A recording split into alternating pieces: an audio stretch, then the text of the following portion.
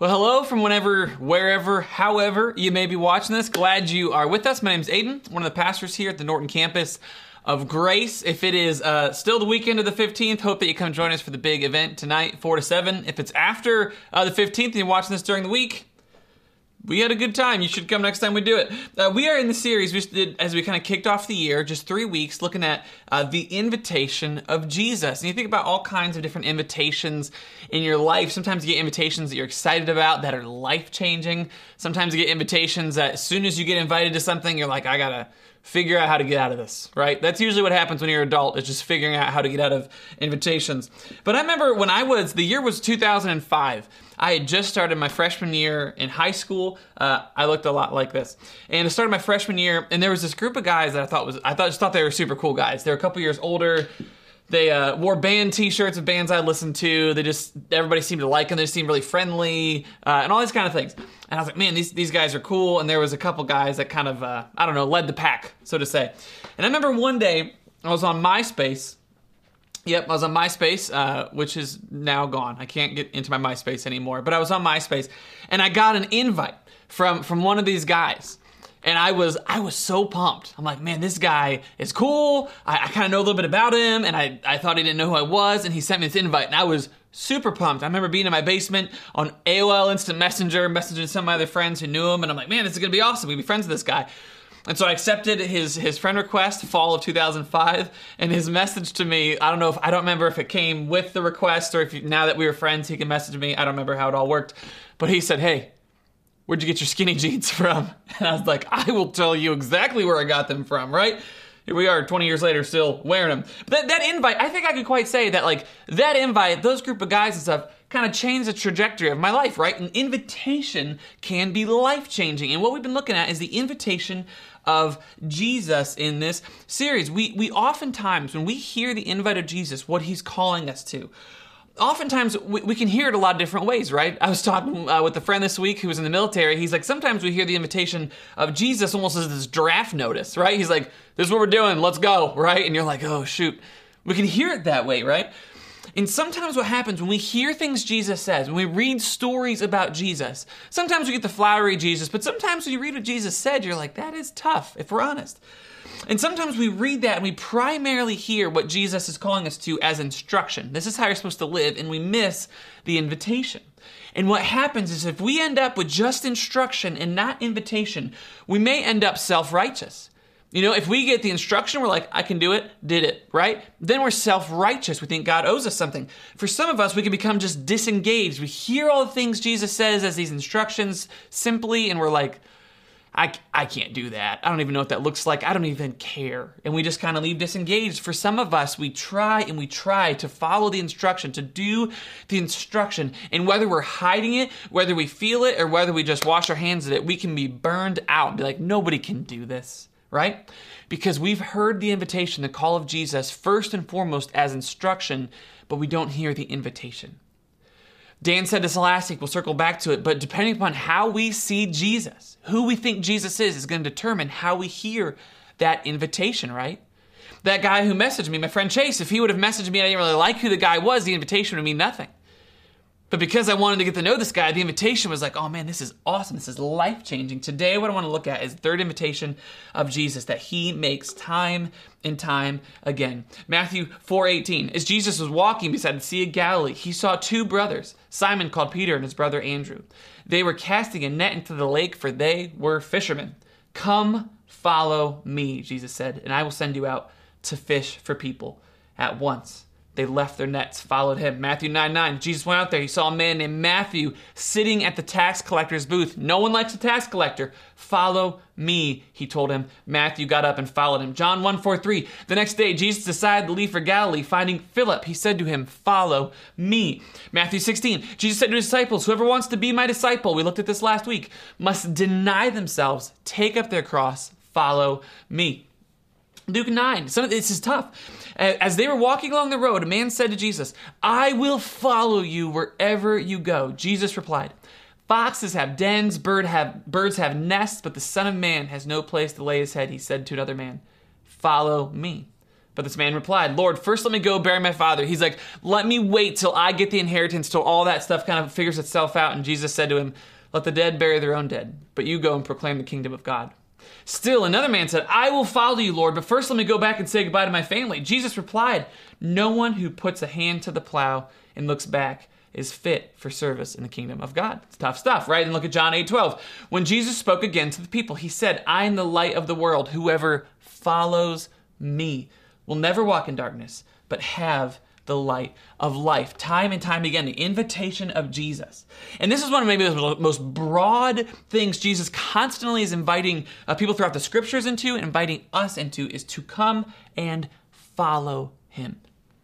Now, this can be big and amorphous, and it can kind of be, what does this look like? What I want to do today is just want to look at two small practical things, two big practical things, and then look at two quick stories where we see Jesus calling us to some different stuff. I'd love to pray for us wherever you're at this morning, this evening.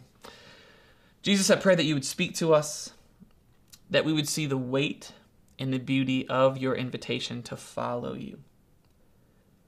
Your way of living, your way of living in this world is the way to life and of life abundant. So I pray that you would help us to understand and to follow you into your kingdom. It's because of Christ we pray. Amen. First thing I want to look at today, as we look at that call, I want you to think of all these passages where Jesus looks at people. Sometimes it's almost quickly and casually, come follow me. Sometimes it's a challenge. Sometimes it's inviting them to follow him and reminding them of who he is. But the invitation of Jesus is simple. I'm not saying it's easy. We get those confused, easy and simple, different things. It's simple and it's slow. Jesus invites us into a lifetime. You're probably not watching this if you're 15. You may be 25, you may be 85, but he is inviting us into a lifetime of following his way of living, his way of being, his way of interacting with people, of morality, of the way we think, the way we live, inviting us into his way of living in this world, his kingdom, his way of living. It comes as a seed, and a seed is simple, right? Nothing going to capture your attention about a seed initially, but it grows and it multiplies over time as we daily walk with Jesus. Now, you may hear that the call of Jesus is simple and slow. You're like, this is boring, right? Our aversion in our culture to simplicity, it may be because of the speed at which we expect things to grow into change. And it may be due to the ways that we are already discipled by the speed and the expectations of the world we find ourselves in. As Jesus says, come and follow me, what he's calling us to is to be his disciple. That is a church word. That's a Bible word. You may have heard that 1,000 times, like, disciple, right? And it can just kind of fly over the top of our head sometimes, right? Because disciple isn't a word that we use much today. Maybe the best word, and we've said this before, to go with the disciple is apprentice. Right? Someone who sits under and learns. You think about a tradesman or a skiller or a trainee, right? Someone who's constantly learning from another, an apprentice of Jesus. Jesus is calling these people to come and apprentice under him, right? Jesus was a rabbi, and these were students, right? He's saying, come follow me. Now, I want you to think about this. Almost this idea of apprenticeship versus a semester.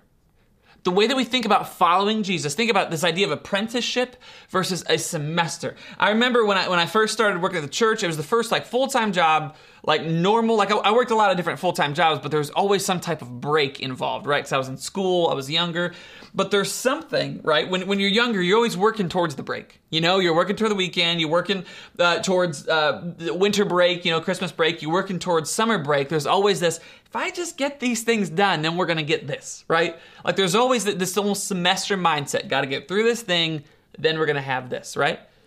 And sometimes we can think about that following Jesus, right? We just get through the season, we just get through this little lesson, we just get through this thing, and then we're going to things are going to start making sense, then we're going to get a handle on everything, then we're going to get it all figured out.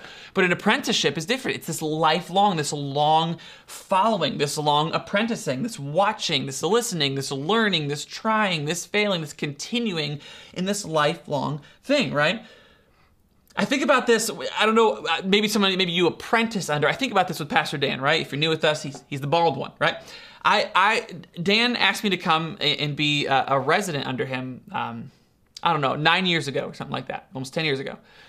And for the last 10 years, I was this young guy. I interned for a year, figuring out how to be a pastor, what it meant to be a pastor, what pastors do, how I'm supposed to think, how I'm supposed to see people, how I'm supposed to understand the scriptures, all these things, right? Which as a young guy, I'm like, this is a lot, right? And I just didn't see myself as someone that was like going to be good at doing that right away, right? But what I did was I apprenticed under Dan. I still am. For almost 10 years now. Every Wednesday, we meet for about an hour and a half. We have a lot of different meetings that we're in throughout the week, right? Think about the first time that I ever did premarital counseling with a couple when I became a pastor almost 6 years ago. No idea what I was doing. I would sit with Dan. I'd say, what would you ask him? And I jotted down those questions, sat with them, asked them, wrote down what they said, came back to Dan the next week. This is what they said. What would you ask him? He's like, this is what I would ask him. And I still have those notes, right? If you sit with me, I'm probably asking some of those questions.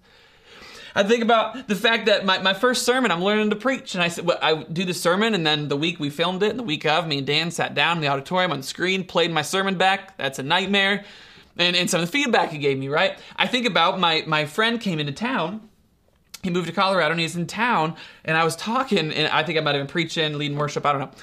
And my friend's like, hey, you got like this like kind of Pennsylvania Southern accent thing going on a little bit. He's like, where did that come from? I'm like, probably from apprenticing under Dan for the last 10 years, right? But as I am around Dan, I see Dan in meetings, I sit in Dan with counseling sessions, as I hear him preach, as I hear him talk about processing things with people and pastoring, I begin to start to think like him. And I try to ask myself, how would Dan handle this situation? How would Dan kind of walk through this passage? How would Dan kind of lead through this cloudy area, right? Because I apprenticed under Dan. That is what Jesus is calling us to be his disciples, to come and follow him, to apprentice under him. If we think of just instruction, this is how you're supposed to be without this invitation that Jesus is calling us into, we're going to think that the instruction of Jesus is just self-help, or it's a book, or it's formula, it's just some tips for life, it's just something we've got to learn this semester so that then at the end of the semester, we can do what we want to do.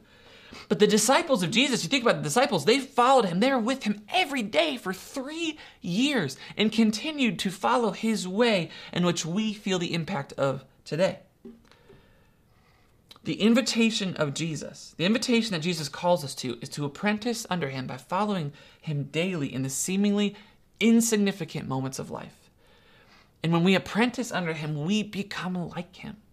As we sit in his word, as we sit in the Gospels, as we see the way that he interacts with people, we start to see people the way that Jesus does. We start to see the relationship and the love of the Father the way that Jesus does. We start to see the reason why we're here and the mission that we're here for the way that Jesus does. This is what is called, there's a lot of different words for this in church world. Maybe you've heard the word sanctification. Maybe this is the way that we change to become Christ-like. A word that it's not the coolest word in the world, but it's formation. The things that change us, form us, kind of like clay, make us into who we are, right? Now think about this. If you think of apprentice versus a semester, think about this. Almost this idea of formation versus a feeling. Almost the formation of something, the slow process of becoming something versus chasing after that end of semester feeling, right? I heard this interview with this guy. He's not a Christian. He's like a productivity guy, but I thought that this statement was powerful. He says, habits, the things that we do, the things that form us, they don't just matter because of the results that they give us, right? Habits they're not important because they get us the results we want, but because of the identity that they reinforce. Your habits are how you embody a particular identity. Your habits are how you embody a particular identity. I love that. Oftentimes we hear about, this instruction, I got to do these things to follow Jesus, but Jesus, who has given us a new identity in Christ, Jesus has dealt with our sin. We are daughters and sons of the King. We are brothers. We are family in Christ, made new, made alive. That's who we are. And the way that plays out, the way that we embody that reality isn't just by knowing about it, but it's about putting these habits in our life, this following Jesus, apprenticing under Jesus, being formed into the image of Christ. Because patterns in our lives, they instill our identity. They don't create our identity, but they instill our identity, right? Listen to this, Romans 12. You've probably heard this passage before if you've been around church at all. Romans 12:2 says this. I'm going to throw it up here with my clicker. Yep, learning the clicker. Romans 12:2. Do not conform to the pattern of this world, but be transformed by the renewing of your mind. Don't be conformed. Don't kind of mold into the world around us, which we all are. I want to talk about this in a second. We all are in ways that we don't even realize. But be transformed. Be changed. Let the patterns in your life kind of correspond with the identity that Christ has given us by the renewing of our mind, by changing the way that we see things, by the way we understand things, by the way we process things as we apprentice under Jesus. Now, a way that I love, one pastor said this. His name's John Tyson. In this passage, Paul is writing to people in Rome, right? Rome had a very specific way of doing things. And he's writing to these people in Rome, trying to tell them about the gospel and about how this looks, how we live, specifically at peace with one another as followers of Christ. And he says this, but look what this quote John Tyson says. He says, in order for Paul to make Romans into Christians, that's who he's writing to. In order for Paul to make Romans into Christians, he had to understand how Rome made people into Romans. Because they already had patterns, they had ways of doing things, they had ways of seeing the world, they were formed by things, right? He said, what were their patterns and the molds that Rome used? They were myths, stories, entertainment. You think of the Colosseum, authority, right? Even think of power and fear. We must ask, how is America making Americans American? How is the world that we live in, the West, how is it making us products of that? How is it making us Americans? And therefore, how do we make Americans Christians? If Paul is writing to the Romans and he's like, how do you see the world? You are shaped by Rome. How do I meet you there and help you understand what it means to follow Christ? We must ask the question, if we are Americans, how do we look at the world around us, America, how does it make us into Americans? How does it form us? And oftentimes, I think we don't realize we're being formed, but what we chase after is feelings. And that plays out a lot of different ways. You might be listening, you're like, I'm not a super emotional person, but I think you'll get it what I'm saying here. We all of us, we want something that's going to change us, that's going to make a difference. We are conformed to the image of Americans because of how the West, how America has shaped us, for better or for worse. A lot of good things that come with that, right? But we're shaped a lot of different ways. Think about some of these things, specifically how they kind of contrast with this simple and slow apprenticeship of following the invitation of Jesus. Oftentimes there's information. I want this nugget that I can apply today that will fix my stuff, right? And oftentimes, if we don't get something out of it, we feel like it wasn't helpful. We feel like it didn't change us, right? Maybe you're sitting in a small group. Maybe you're listening right now to the sermon. Maybe you read your Bible, your prayer time, your relationship with the person, whatever it is. If there's something, you watch some YouTube video, and if you don't get something out of it immediately, you're like, that was a waste of time. I didn't get anything out of it. For some of us, think about the way that productivity shapes us, right? We want an app, we want a hack, we want a tip that can help turn me into the person I want to be, right? I want this information to quickly change me, right? I think about this with emotions, right? Think about in all contexts of these things, about the way that we process the ways of following Jesus even. We want a feeling. That feeling may be different. For some of us, we want this emotional kind of quiver, like where we cry a little bit. For some of us, we want this feeling of determination. These things aren't bad. But if we don't have those things, we think that something isn't worthwhile, right? Because we are chasing after that quick thing. For some of us in our culture, we want like this self-expression, right? Like we need to express ourselves, represent ourselves to the world. Think about this, all the ways that these things shape and form us. Think about resolution. We want to see the whole story happen. We grew up watching movies, watching TV shows where within the course of an hour or 2 hours, we can see be introduced to the people, see the problem, see them figure out the problem, and at the end, everything goes well. Like we see that arc time and time again. And so we need resolution. It forms us. It forms us the way that we see situations. So when we have a conflict with someone, when we are walking through something, we have to follow Jesus. When we're walking through pain, we're like, okay, we want this story arc. Where's the happy ending? We want to see the whole thing. And sometimes the Bible tells us this, we might be following Jesus without resolution our entire lives. But we've been formed to expect resolution, right? We've been formed to be products of our self-expression, right? the knowledge about things. Like, we've been formed to want to know about everything and to have answers to everything, to have an opinion about everything, right? And we are this way because we have phones in our hand, because of the music and the movies that we've watched, because the way that things have been advertised to us, because every day, my generation and younger, we woke up, we got online, and Facebook said, "What is on your mind?" And so we felt like we had to express it. We felt like we had to know about everybody else's, right? That all these things shape us. We are formed in these ways that we are unaware of. And then we hear this call of Jesus to come and follow him in a very specific way. And oftentimes we like the initial idea of Jesus calling us because we feel like following him is going to give me the knowledge I want. It's going to help me express myself the way I want. It's going to help me experience certain emotions that I want. It's going to give resolution to things in my life the way that I want. It's going to give me this knowledge and understanding everything the way that I want right away. And we start to follow him, and then we become disenfranchised because Jesus isn't getting us where we already wanted to go, how America has already formed us. Eugene Peterson says this: "It is not difficult in such a world to get a person interested." Clicker. It's not difficult in such a world to get a person interested in the message of the gospel. It is terrifically difficult to sustain the interest. Millions of people in our culture make decisions for Christ, but there is a dreadful attrition rate. Many claim to have been born again, but the evidence for mature Christian discipleship is slim. In our kind of culture, anything, even news about God, can be sold if it's packaged freshly. But when it loses its novelty, it goes on the garbage heap. There is a great market for religious experience in our world. There is little enthusiasm for the patient acquisition of virtue. There's little inclination to sign up for a long apprenticeship in what earlier generations of Christians called holiness.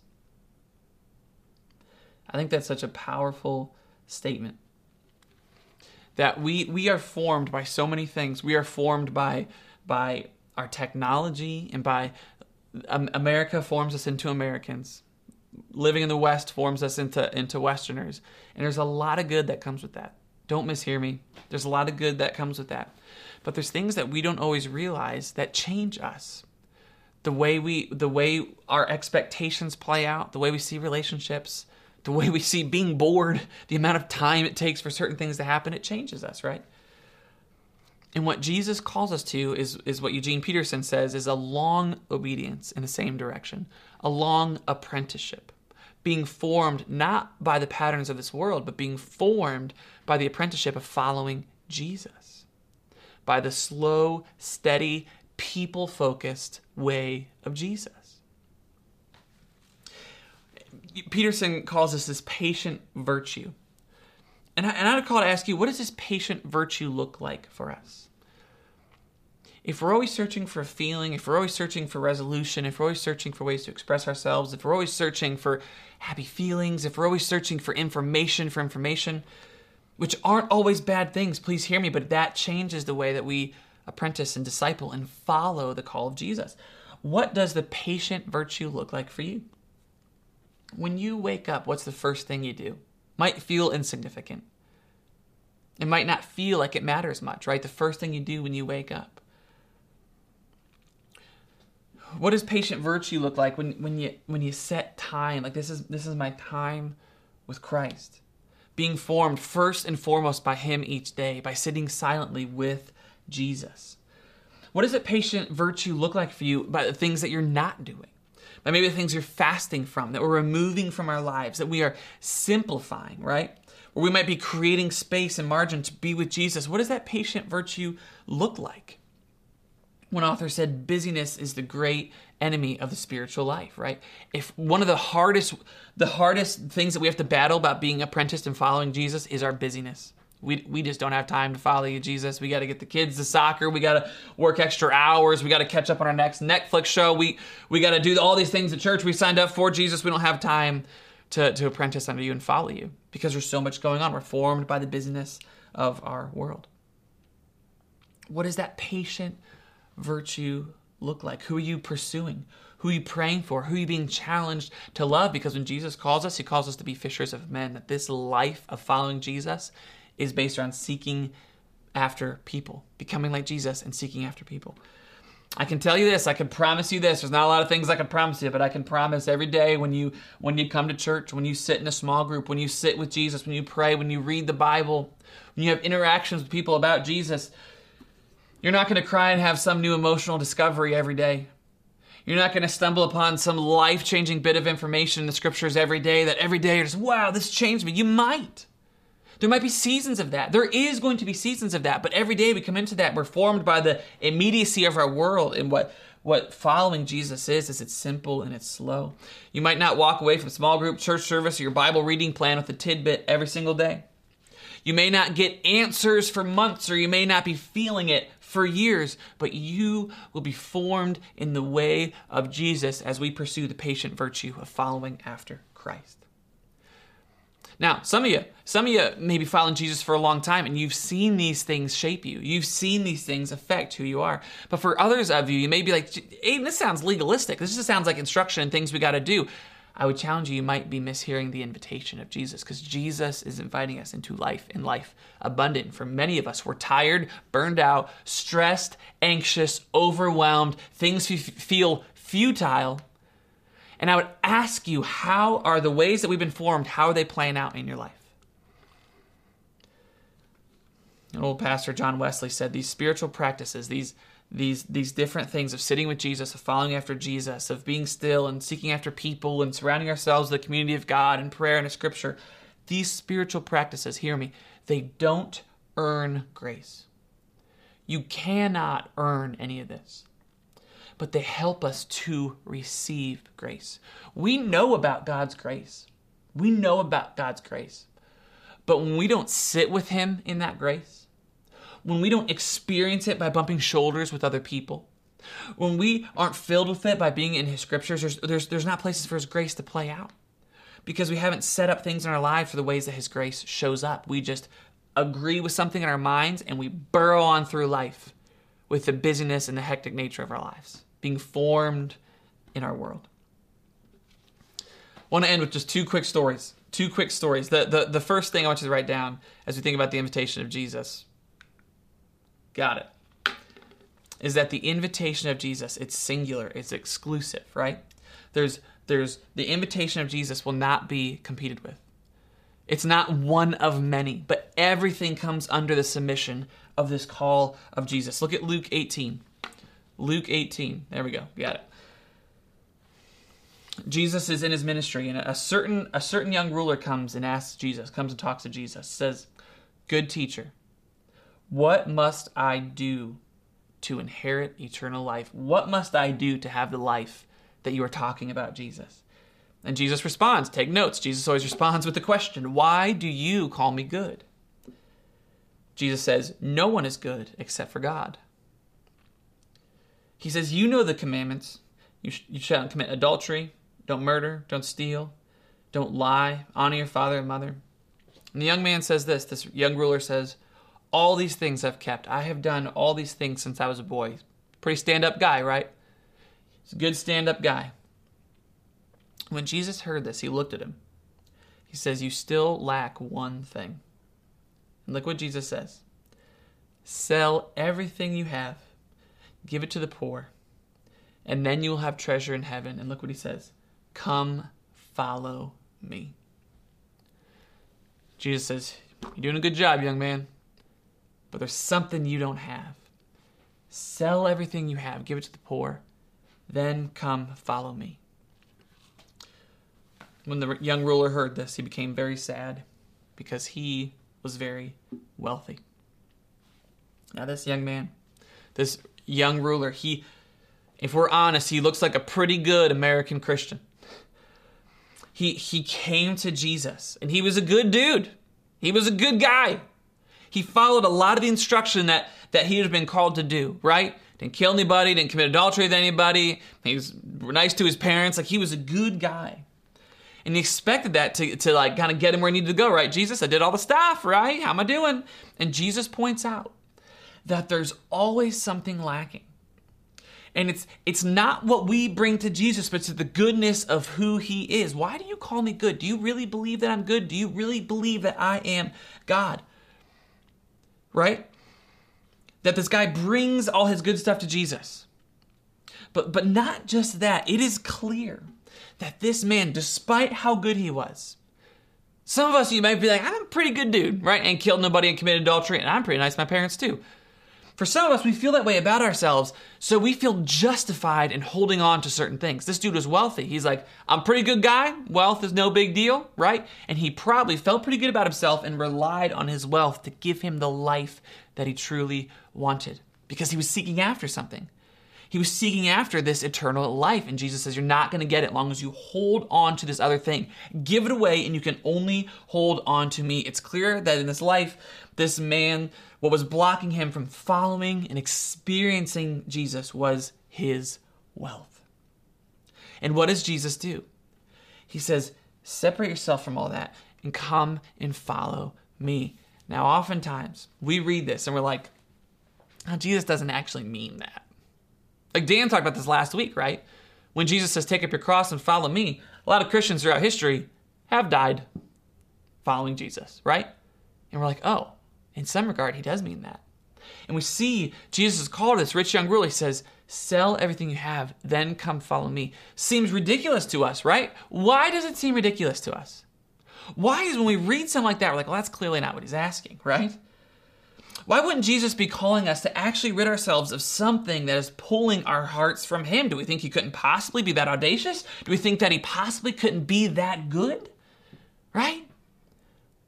Why? Now listen, you're probably not going to go sell all your stuff today because Aiden on the TV said you probably should. No, probably not. But my hope is for us, as we start to take Jesus at his word, that we might be slowly and simply and steadily formed into realizing these things that I have. Whatever your thing might not be wealth.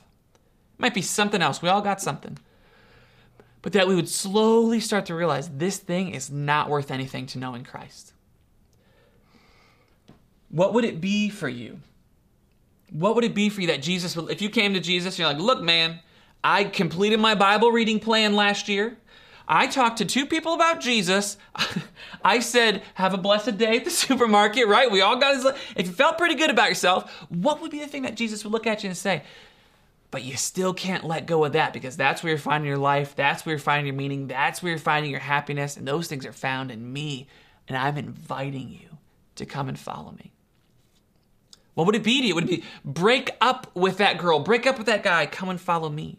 Move out of that house and come and follow me. Quit that job that is stealing your life and stealing everything about you and then come follow me. I don't know who's watching this. Maybe sell that Nintendo Switch where you spend all of your time and come and follow me. Delete your Instagram. Come follow me.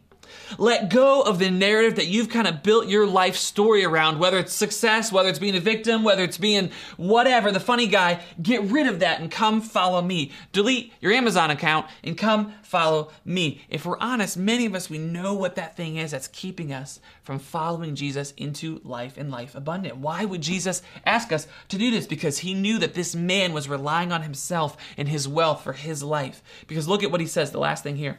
When this man heard what Jesus called him to, when Jesus said, follow me, get rid of this stuff and follow me and me alone, he left sad because he knew that he was very wealthy and that stuff was worth way more to him.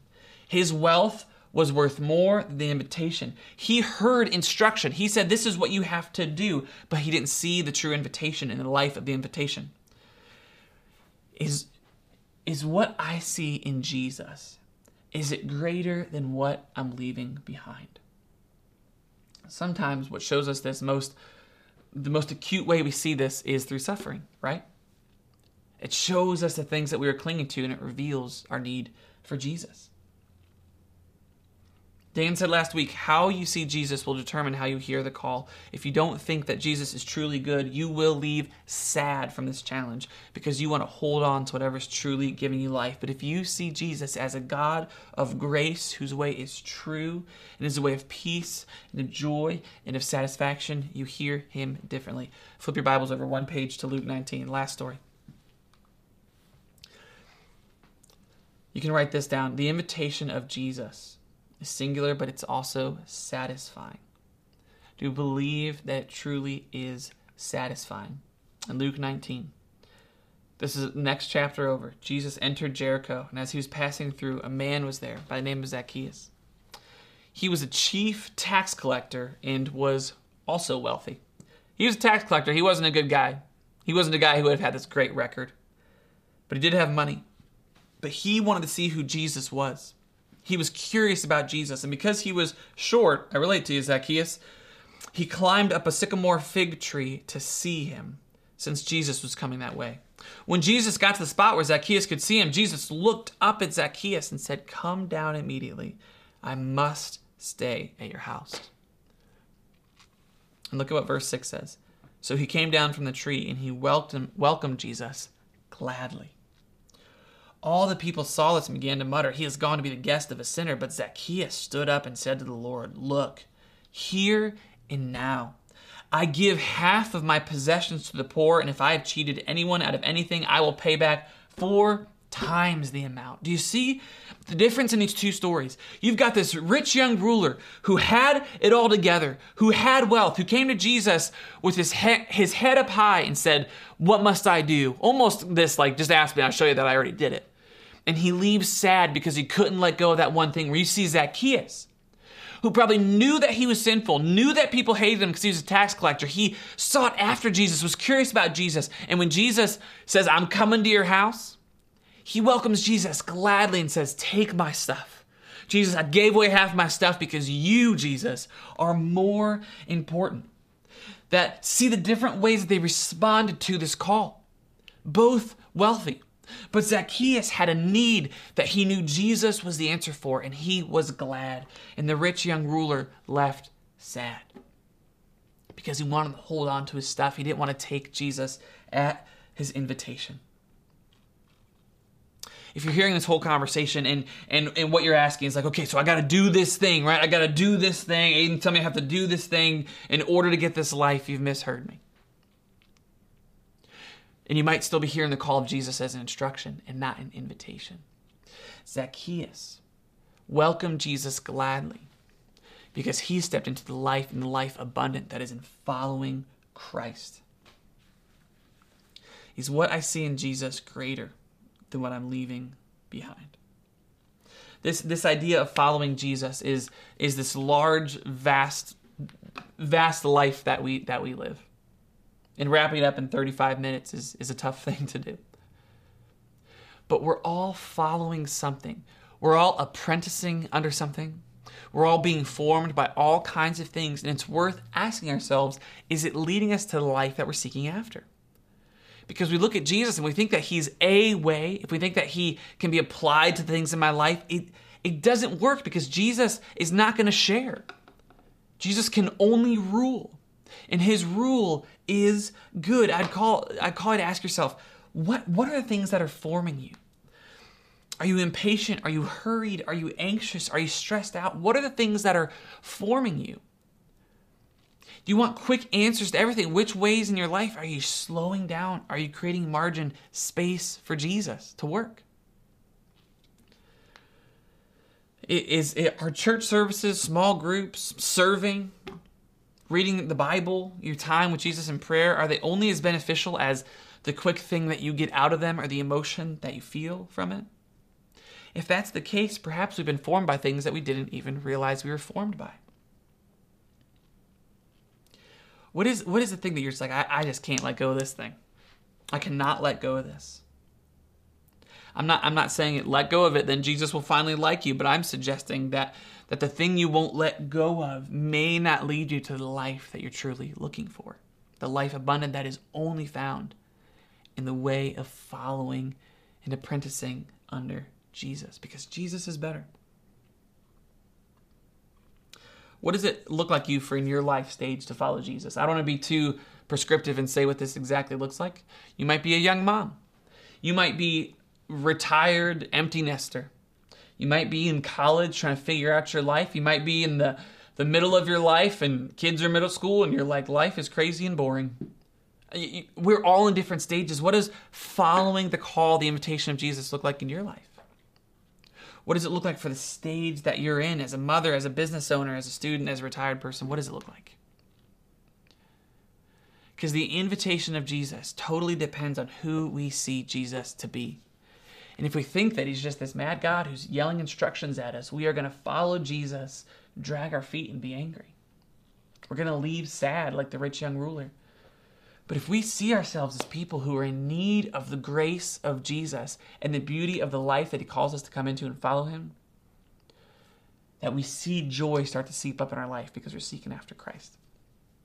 And so, Jesus, I just simply pray that you would help us. I pray that you would help us to seek after and to follow you into the life that you've called us to live. Jesus, so often we cling to so many different things. We are formed by so many different things. But I pray that you would help us to seek after you, to take you at your call, to follow you. And Jesus, I pray that you would help us to start simply, one step at a time, in small rhythms and habits of our life, to be formed to the image of Christ, to be transformed as you renew us. We love you. It's because of Christ we pray. Amen.